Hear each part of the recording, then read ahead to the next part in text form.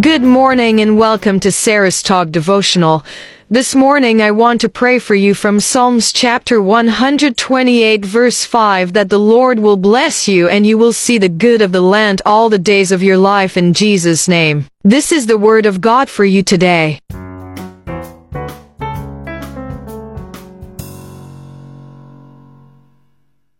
The word for you today is from the book of Deuteronomy chapter 8 verse 11 to 14.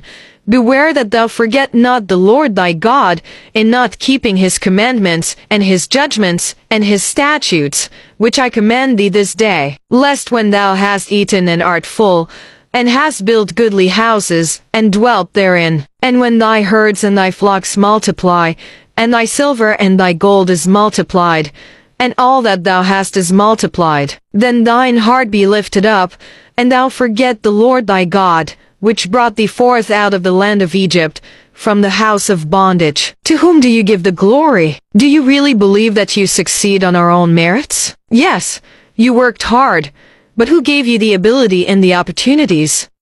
Moses was warning the Israelites not to become too proud or self-satisfied. Verse 17 of this scripture says that you begin to tell yourself, my hard work or my skill got me here. 1 Samuel 2 verse 9 says, by strength shall no man prevail. Whatever gifts and opportunities we have been given, they are just that, gifts.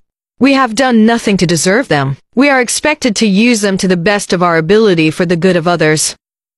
It really doesn't matter what our gifts are, and it isn't important if the world doesn't see us as successful. Not all gifts bring fame or fortune. The good listener can bring comfort. Someone who is lonely or in pain. The person who loves people will always find a way to make someone's life better. We all need good cooks, good mechanics, teachers, plumbers, electricians. We can't all be doctors or lawyers. But we need the gifts of everyone in a community if we are going to function well. We can and should take pride in doing a good job. The problem comes in thinking we didn't need God to do it.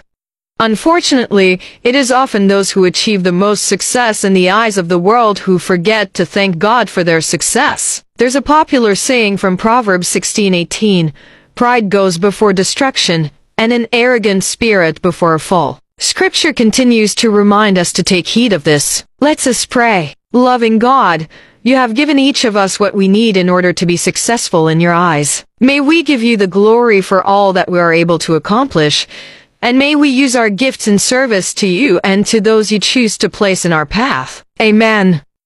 Thank you for joining us today and see you tomorrow. Bye.